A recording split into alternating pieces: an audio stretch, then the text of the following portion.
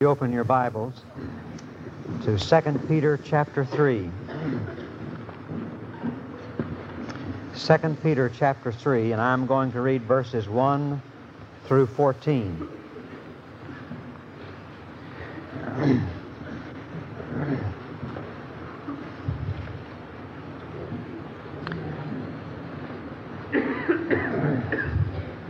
And I've been sharing with you in the past Sundays some basic Bible beliefs, the truth about some of the primary, most essential teachings of the Word of God.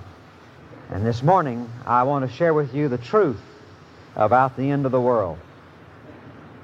And 2 Peter, the 3rd chapter, the first 14 verses. This second epistle, beloved, I now write unto you, in both which I stir up your pure minds by way of remembrance, that ye may be mindful of the words which were spoken before by the holy prophets, and of the commandment of us the apostles of the Lord and Savior, knowing this first, that there shall come in the last days scoffers, walking after their own lusts, and saying, Where is the promise of his coming? For since the fathers fell asleep, all things continue as they were from the beginning of the creation. For this they willingly are ignorant of, that by the word of God the heavens were of old, and the earth standing out of the water and in the water, whereby the world that then was, being overflowed with water, perished. But the heavens and the earth which are now, by the same word are kept in store, reserved unto fire against the day of judgment and perdition of ungodly men. But, beloved, be not ignorant of this one thing, that one day is with the Lord as 1,000 years, and 1,000 years as one day. The Lord is not slack concerning his promise, as some men count slackness, but is long-suffering to usward, not willing that any should perish, but that all should come to repentance. But the day of the Lord will come as a thief in the night, in the which the heavens shall pass away with a great noise, and the elements shall melt with fervent heat. The earth also and the works that are therein shall be burned up. Seeing then that all these things shall be dissolved, what manner of persons ought ye to be in all holy conversation and godliness, looking for and hasting unto the coming of the day of God, wherein the heavens being on fire shall be dissolved, and the elements shall melt with fervent heat. Nevertheless, we, according to his promise, look for new heavens and a new earth, wherein dwelleth righteousness. Wherefore, beloved, seeing that ye look for such things, be diligent that ye may be found of him in peace, without spot and blameless. Since the beginning of human history, there has been a divine countdown, and all of human history has been moving towards a predetermined goal. Creation came from the hand of God, and it will return to the hand of God. The Lord Jesus Christ gave birth to human history, and he will also bury human history. This is one reason the Bible again and again speaks of Jesus as being the first and the last, the beginning and the end, the Alpha and the Omega. Jesus Christ was here before anything was ever created. And after all the kings and kingdoms of this earth shall pass away, Jesus alone will still survive. He is the beginning and he is the end. He started it all and he will end it all. And in between, he is the sovereign Lord of all creation. Creation came from the hand and the heart of God. And during this interim period, it has been under the control of God. Do not ever think that for one moment anything has ever happened in human history that caught God off guard or surprised him. He has been, always shall be, and at this very moment has His hand upon the circumstances of human history. And there is coming a day, and the whole Word of God points to this. There is coming a day when Jesus will come and God will ring down the curtain and will bring to a climax all of His earthly creation. In the Bible, there are 2 lines of prophecy concerning Jesus Christ. And one of the reasons that the people in Jesus' day did not understand Him, and some of them were so misunderstood His teaching and His coming that they could not believe in Him, because they did not understand the 2 lines or the 2 strains of prophecy concerning the Lord Jesus. At times, as you read those prophecies, they seem to contradict each other. For instance, there'll be those prophecies such as Isaiah 53 that speaks of the coming one as a suffering servant, one who is lowly, one who is rejected of men, one who is despised, and one who is so brutally treated that if you did not know he was a human being to begin with, you would not be able to recognize him as such. This is what Isaiah 53 is saying. And so if you take that prophecy, it seems as though the Lord Jesus, as He comes, is going to know only grief and sorrow and tragedy and suffering. But you can read other passages, even in the prophet Isaiah and in Jeremiah and Ezekiel, where the Messiah, the one who is to come, the Lord who is to come, is going to come as a reigning king, and will come riding on a white stallion and brandishing a powerful sword. And He will reign upon the earth, and all the people of the earth shall wail because of Him, and they shall bow at His feet in submission. There seems to be contradiction, but no contradiction. Jesus came the first time as the suffering servant, to bleed and to die, to be buried, to rise again, and to ascend to the Father. He is coming the second time in power, in majesty, in glory. And Enoch prophesied and said, "Behold, I saw the Lord come with 10,000s of His saints, coming riding upon a white stallion," as the Revelation pictures Him coming in power, coming in victory. He is coming again to fulfill and complete all that He started. And you see this double strain of prophecy. Let me give you one illustration of it. In Isaiah 61, here is a prophecy concerning the Lord Jesus Christ. He says, "The Spirit of the Lord God is upon me, because the Lord hath appointed me to preach good tidings unto the meek. He has sent me to bind up the brokenhearted, to proclaim liberty to the captives, and the opening of the prison to them that are bound, to proclaim the acceptable year of the Lord, and the day of vengeance of our God, to comfort all that mourn." Now in Luke chapter 6, Luke chapter 4, Jesus walked into the synagogue one day in Nazareth, picked up the scroll of Isaiah and read. And this is what he read. "And there was delivered unto him," in verse 17, "the book of the prophet Isaiah. And when he had opened the book, he found the place where it was written, The Spirit of the Lord is upon me, because He hath anointed me to preach the gospel to the poor.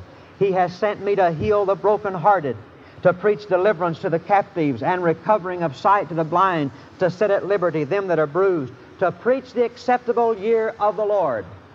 And he closed the book, and he gave it again to the minister, and sat down. And the eyes of all them that were in the synagogue were fastened on him. And he began to say unto them, "This day is this scripture fulfilled in your ears." Now, if you read that carefully, you'll see that Jesus did not finish the prophecy. He says that God hath anointed Him with the Spirit to do several things, to preach the acceptable year of the Lord. And then He closed the book and sat down and said, "This day is this scripture fulfilled." But if you go back to Isaiah 61, you'll see that Jesus stopped short of the prophecy, because the prophecy says to proclaim the acceptable year of the Lord and the day of vengeance of our God. Jesus did not read that part, because at that time He had not come to fulfill that prophecy. The first time He came to preach the acceptable year of the Lord, to come in grace and mercy and salvation. but He is coming again to declare the day of vengeance of our God. And this is what the Apostle Peter is talking about. This is one reason, as you read through the book of Acts and the other New Testament books, you'll find that those people are permeated by a sense of urgency because they know that the time is limited. And they are captivated by a sense of belonging to another world because they know that this world is going to be destroyed. Now, I want us to use 2 Peter chapter 3 and see three things that the apostle tells us concerning the coming destruction, the end of this present world.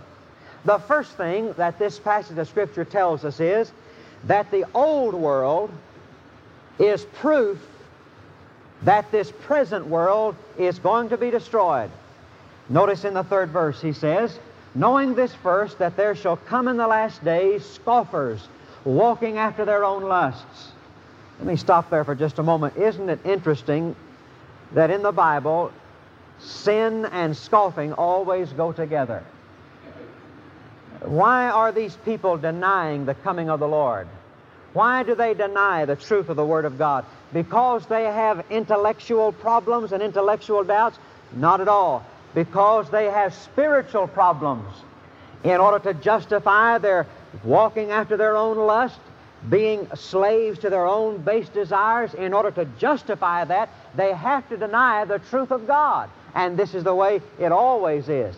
And men begin to scoff and deny the Word of God when sin grabs hold of them, because they either have to acknowledge that the Word of God is true and repent. And if they do not want to repent of their sin, they want to hang on to the base desires of their life, then the only way out for them is to scoff at the Word of God and judgment. And so they're being led around, slaves by their own desires, and saying, where is the promise of His coming? For since the fathers fell asleep, all things continue as they were from the beginning of the creation. They say, this is an evolutionary universe. This is a steady, stable universe. This is an evolutionary universe we live in. And all of creation and all that in it is going through a evolutionary process, starting out at the bottom and gradually working its way towards the top. Man getting more intelligent, more sophisticated, more enlightened, overcoming more problems, solving more diseases and curing more diseases. And man is in a process of evolution, and this is the way it has always been. But notice what he says in the 5th verse, for this they willingly are ignorant of. He doesn't say they're just ignorant of a fact. He says they deliberately shut their eyes to the truth. Why? Because the truth contradicts the heart, the sin that's in their life. And so they willingly are ignorant of this, that by the Word of God the heavens were of old, and the earth standing out of the water and in the water, whereby the world that then was, being overflowed with water, perished. Now what is the apostle trying to say in these verses? He's trying to say that we do not live in a stable universe, and that human life and the universe is not evolutionary. It is not starting from a small point and gradually evolving into a greater point, starting at the bottom of the ladder and climbing its way to the top. To the contrary, man started at the top and he fell to the bottom, and he's continuing to fall. The humanistic philosophy of life that so surrounds us today, the sentimental, willful ignorance of men says that mankind started at the bottom, and all you have to do is to go back a few hundred years and 1,000 years and see how the primitive people lived, and look in our last generation and see how much we have progressed. Man started at the bottom of the moral ladder, and he's climbing his way to the top. The only thing wrong with that is that it's wrong. They just don't go back far enough. If you go back far enough, you will discover that man did not start at the bottom and is working his way to the top. He started at the top and he fell to the bottom. And there's so many things that even scientists and archaeologists cannot understand and explain, because as you go back farther and farther and farther, you see traces of a far more intelligent civilization than ours is. It is not an evolutionary universe we're living in, not a stable universe we're living in. At one time, God destroyed the world with water, and if God has done it once, He'll do it again. And that's what He's saying. In Matthew chapter 24, one day the disciples of Jesus came to Him, and they asked Him a question. They said, Lord, what shall be the sign of your coming? How shall we know when the world is about to end? What's the sign of the end of the world? And Jesus gave them a sign. In verse 36 of Matthew 24, He said, But of that day and hour knoweth no man, no, not the angels of heaven, but my Father only. Nobody really knows when that day is going to come. But He says, I want to tell you how you can see signs of the times. You can begin to get hints that it's near. But as the days of Noah were, so shall also the coming of the Son of Man be.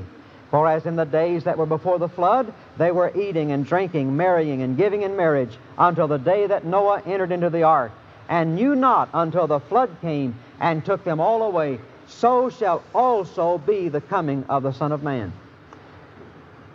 Jesus says, would you like to be able to know when the coming of the Lord, the end of the world, is getting closer and closer? He said, instead of being in an evolutionary universe, we are in a boomerang universe, and we're making a circle.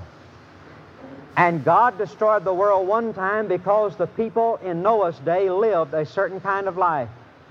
And He said, when the world gets like it was in Noah's day, when it makes the full circle, not evolving, but when it makes the circle and falls again, as it was in the days of Noah, so shall also it be in the day when Jesus comes again.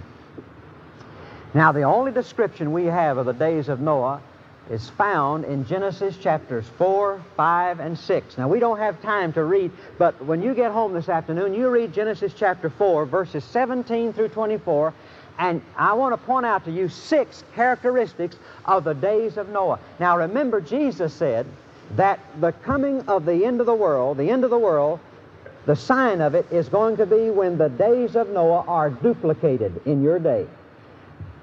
There are 6 signs, or 6 characteristics of the days of Noah. I have jotted down out of those 4, 5, and 6 chapters of Genesis. Listen to them. Number 1, it was a day of shifting population resulting in the building of cities and larger cities. You read it, 4, 5, and 6. Population was shifting and moving, leaving previous residents and moving, and the people were grouping together. Those that had lived in isolation in the outlying areas were coming together, and the people were massing together, resulting in the necessity of building larger and larger cities, a shifting and moving population. The second characteristic of the days of Noah was the abuse of marriage and the breakdown of the home situation. You read it in Genesis chapter 4, and I believe it's in verse 17, that never before had there been this abuse of marriage until Genesis chapter 4. That was the first time marriage that God had instituted in the Garden of Eden had been abused, and the home began to break down. That was one of the characteristics of the days of Noah. Number 3, it was an age of new music. Fourth characteristic, it was a day of economic upheaval. Fifth characteristic, it was a day of the discovery and growth of new industry. For the first time, men began to work with brass and steel and iron. New industry, discovering new ways and new industry. A lot of people are uptight about the energy crisis that we're going through right now. And if you're uptight about it, and if you think that this means that the country, from a human standpoint, is on its way down, you do not know history. Every crisis, such as we're having now, has always been the parent of new discovery and new industry. And out of this energy crisis, man is going to be forced to find and develop new sources of energy and new sources of resources, and industry is going to grow even more and more. I don't see how it could grow any more than it has grown in our generation. The sixth characteristic you'll find in those 3 chapters is it was a day of unprecedented violence. But there was something else about that unprecedented violence. And this is what makes it so akin to our day. It was not only a day of unprecedented violence, but it was a day in which those who were exercising the violence escaped punishment. Those 6 characteristics, and it's almost like reading a current events report in high school. There is one more evidence that God gave us, Jesus gave us, at the end of the world was drawing nigh, and that's in Matthew chapter 24 and the 14th verse, when he says that when this gospel shall have been preached around the world. A generation ago, you could not have fulfilled that verse of Scripture. In our generation, that verse of Scripture has been fulfilled. It is possible today for me to stand in Irving, Texas, and preach the gospel around the world. I could do it instantly by way of satellite television. But I'm preaching around the world right now. There are people listening to me preach right now in Brazil, in Ecuador, in Thailand, in Tokyo, in Costa Rica. They've got a little thing made out of plastic and some electronic tape in it, and they put it into a little box and push a button, and out comes a voice, and the gospel is being preached around the world. In our generation, that verse of Scripture has been fulfilled. And the old world, the days of Noah, God destroyed it, and the same characteristics are true in our day. The second thing is this, that our present world is right now preserved for this coming destruction. I want you to notice what he says in the 7th verse. But now the heavens and the earth, which are now, by the same word that destroyed the old world, that same word, which is the Word of God, are kept in store. That means they have been gathered up in times past and are reserved. That word means they are being guarded and being watched over unto fire against the day of judgment and perdition of ungodly men. Now the 7th verse is an amazing verse. What it says is that long ago, and we don't know when, but long ago, way back yonder in eternity past or at the moment of creation, there was gathered up, that's what the word kept in store means, there was gathered up a store of fire, and it is being watched over, reserved, maintained, and guarded. It is being watched over until the day when God destroys the world with fire. In other words, the agent that God is going to use to destroy this present world has already been gathered up and is reserved and is locked away, and God is watching it. All right, now let's look in verse 10. But the day of the Lord will come as a thief in the night, in the which the heavens shall pass away. And the word pass away means to loosen, to dissolve. It just comes apart with a great noise, and that means a great whistling sound, a large roar or whistle. And the elements shall liquefy with fervent heat, and the earth also and the works that are therein shall be burned up. Now, I want you to remember what we said about verse 7, that already God has gathered up fire and has stored it away and is watching it, maintaining it, guarding it until the day of judgment. Now, in verse 10, he says it's going to be a fervent heat. The Greek word translated fervent heat means a heat that comes from within. It is an internal heat. It is the same word that is translated fever. What happens when you have a fever? Does that mean that you've gotten around a fire and the heat from the outside has caused you to have a fever? Not at all. It is an internal heat. The heat is coming from within your body. It is a fever, internal heat. God has gathered up fire and has stored it away and is watching over it. And the fire that is going to destroy this world in the future is going to be an internal heat. Now, 40 years ago, you couldn't prove that verse literally. You couldn't prove it intellectually, but you can today, because scientists have discovered that there is a vast store of fire in the guts of this earth. And God's Word is always true. You know, it's amazing to me. The smarter man gets, the more he finds out how the Bible is true. I remember reading a book that was written, about 100 years ago, saying that archaeological discoveries will disprove the Word of God. And the amazing thing is that the more those fellows go over there and dig up that dust and that dirt and rummage around those old dry bones, the more they discover that the Word of God is true. They used to say that some of the civilizations and some of the nations that were mentioned in the Old Testament, they used to say that is not true, especially in the first chapters of Genesis, 11 chapters of Genesis. That cannot be true because we have no record that such a civilization ever existed. And it's so amusing and amazing that as they dig deeper and deeper over there, they find out evidences that sure enough that civilization did exist. I suppose in the Old Testament days they thought that a lot of prophecies wouldn't come true. You know, the first coming of Jesus was prophesied 3 different ways. Isaiah said that he would come out of Nazareth. Hosea said he would come out of Egypt. Micah said he would be born in Bethlehem. Can you imagine those people getting together in that day, the preachers and the seminary professors getting together in that day? And some of them were Bethlehemarians and saying the Messiah will be born in Bethlehem. And others would say, no, I'm a Nazarene. Isaiah the prophet, who is our greatest prophet, says he'll come out of Nazareth.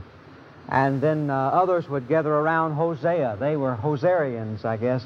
And they would say, no, the book of Hosea says, out of Egypt have I called my son. And then there were a group of people over here, and I have an idea, they may have been the larger group. They said, well, since the Bible contradicts itself, and that can't be true, it's all symbolical. Because we just don't see how that the belly of the earth could open up and all of these scorpions could come out of it. Excuse me, I got in the Revelation, didn't mean to. And so it must, and how the blood could run so high, it could be up to the horses' bits. And anyway, who said, they won't have horses in the Battle of Armageddon, but if you'll study carefully the plain to Megiddo where that it's going to take place, and there are mountains there, the only way to get over them, it would be for cavalry. Well, anyway, so this group of people said, well, since they contradict itself, it can't be true, so it's all symbolical. I like the way the Lord pulls tricks on us. That's not really a good way to say it, but if you'll read in the first chapters of Matthew, you see that he was born in Bethlehem. And I like the way the Holy Spirit was speaking to those fellows that said it was symbolical.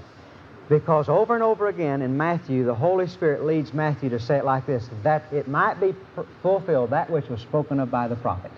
So he was born in Bethlehem in order that it might be fulfilled that which was spoken of by the prophet out of Bethlehem. But somebody wanted to kill Jesus, and so an angel said, go into Egypt, that it might be fulfilled that which was spoken of by the prophet, out of Egypt have I called my son. When they came back out of Egypt, the angel said, there's still those that would like to take the child's life.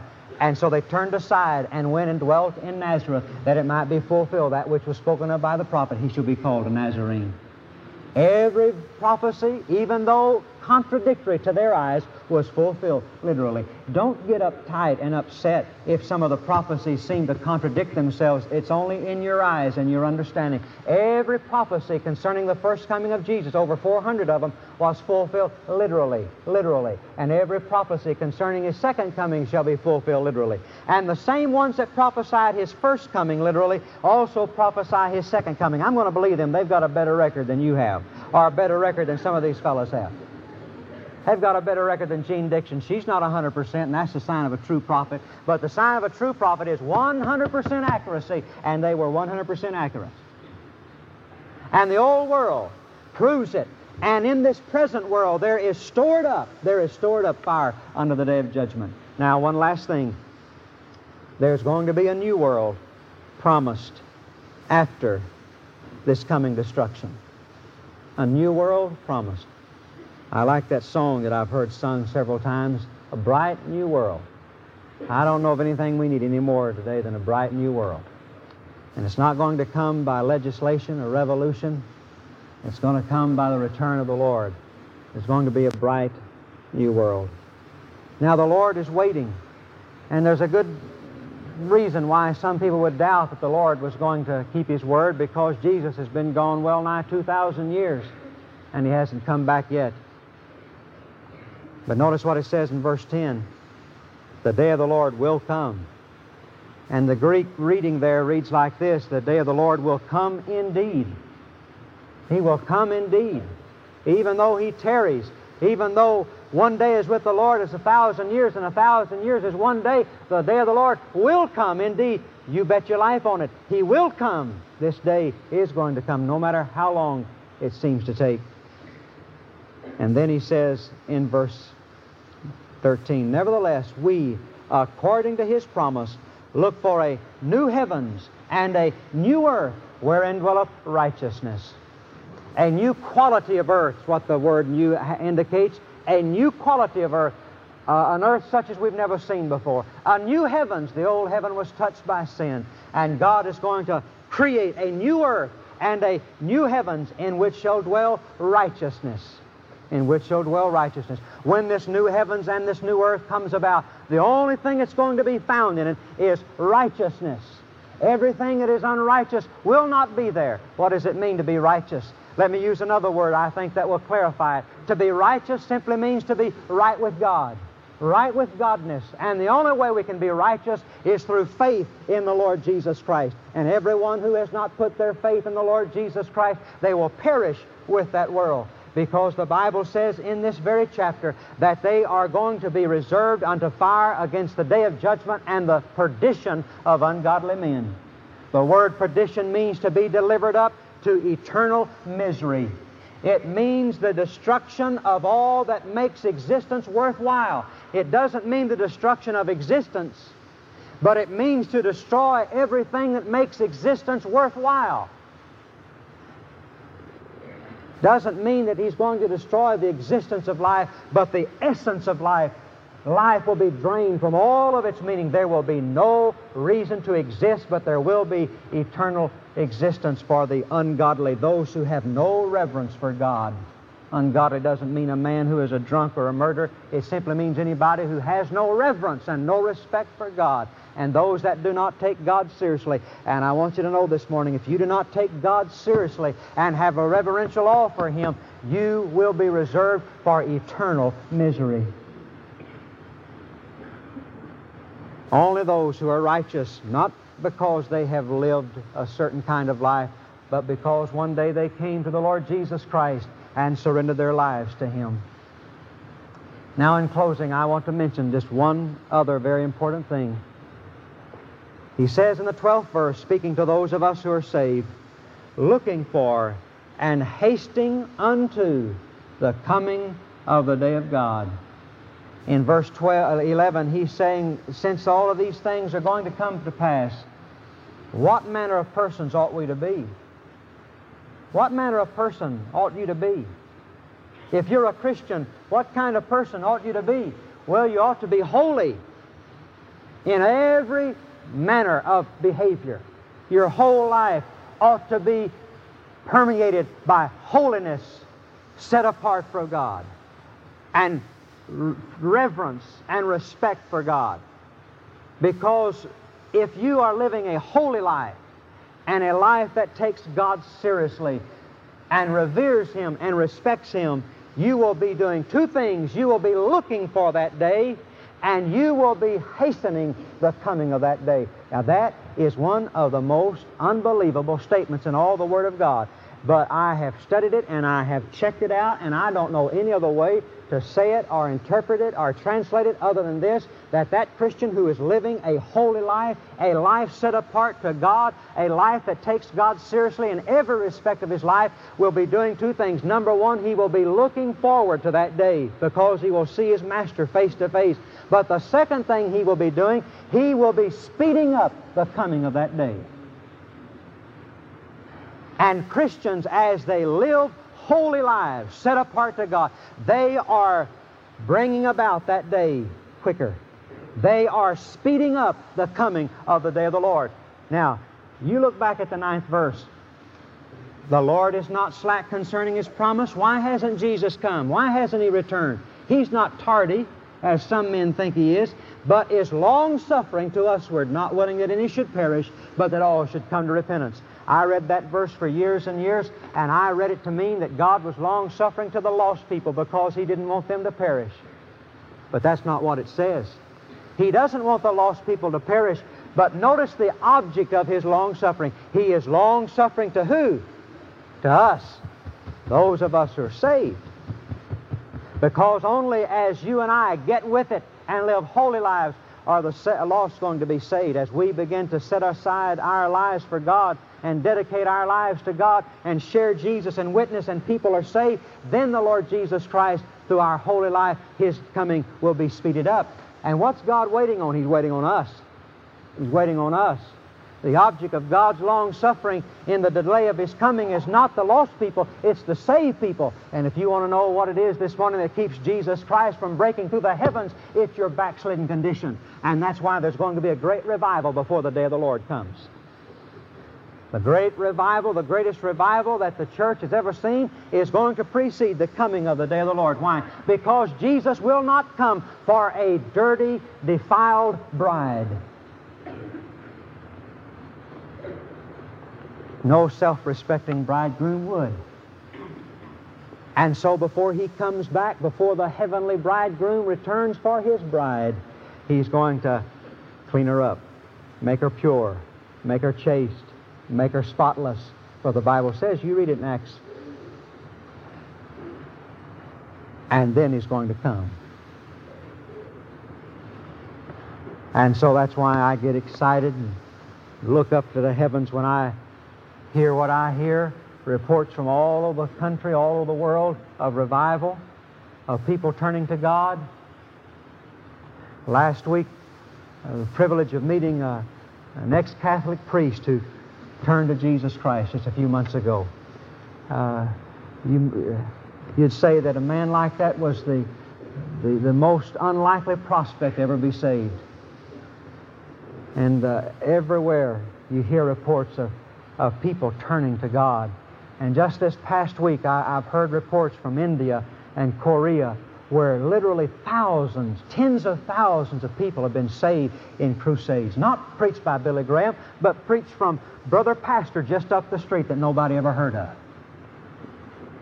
No great evangelists, just preachers that nobody ever heard of, going to India and Pakistan and Indonesia and Korea, and holding weekday crusades, preaching under the most, believe me, intolerable conditions, trying to preach through an interpreter. And yet, when the invitation is given, thousands, I don't mean 100, I don't mean 1,000, I mean tens of thousands turning to Christ. And if you were to go to Korea, and I wish the Lord would let me go, I want to see that, you could go 4 o'clock in the morning, and you could see thousands of Christians meeting in prayer. Meeting in prayer. No wonder when Billy Graham was there in his last service, over 1 million people heard him preach the gospel. Because every morning, those Christians in Korea, it is the fastest growing Christian in the world. It is just multiplying. And it's because thousands of those Christians gather every morning and pray for hours just to pray and seek the Lord. They're hastening the coming of the day of the Lord. And every time you hear a report of genuine spiritual awakening from any part of the country and see the responsiveness of the people to the Lord Jesus Christ, you look up because your redemption draweth nigh. The Ron Dunn podcast is available only for personal edification, not to be duplicated, uploaded to the web, or resold without prior written consent. It is managed and operated by Sherwood Baptist Church.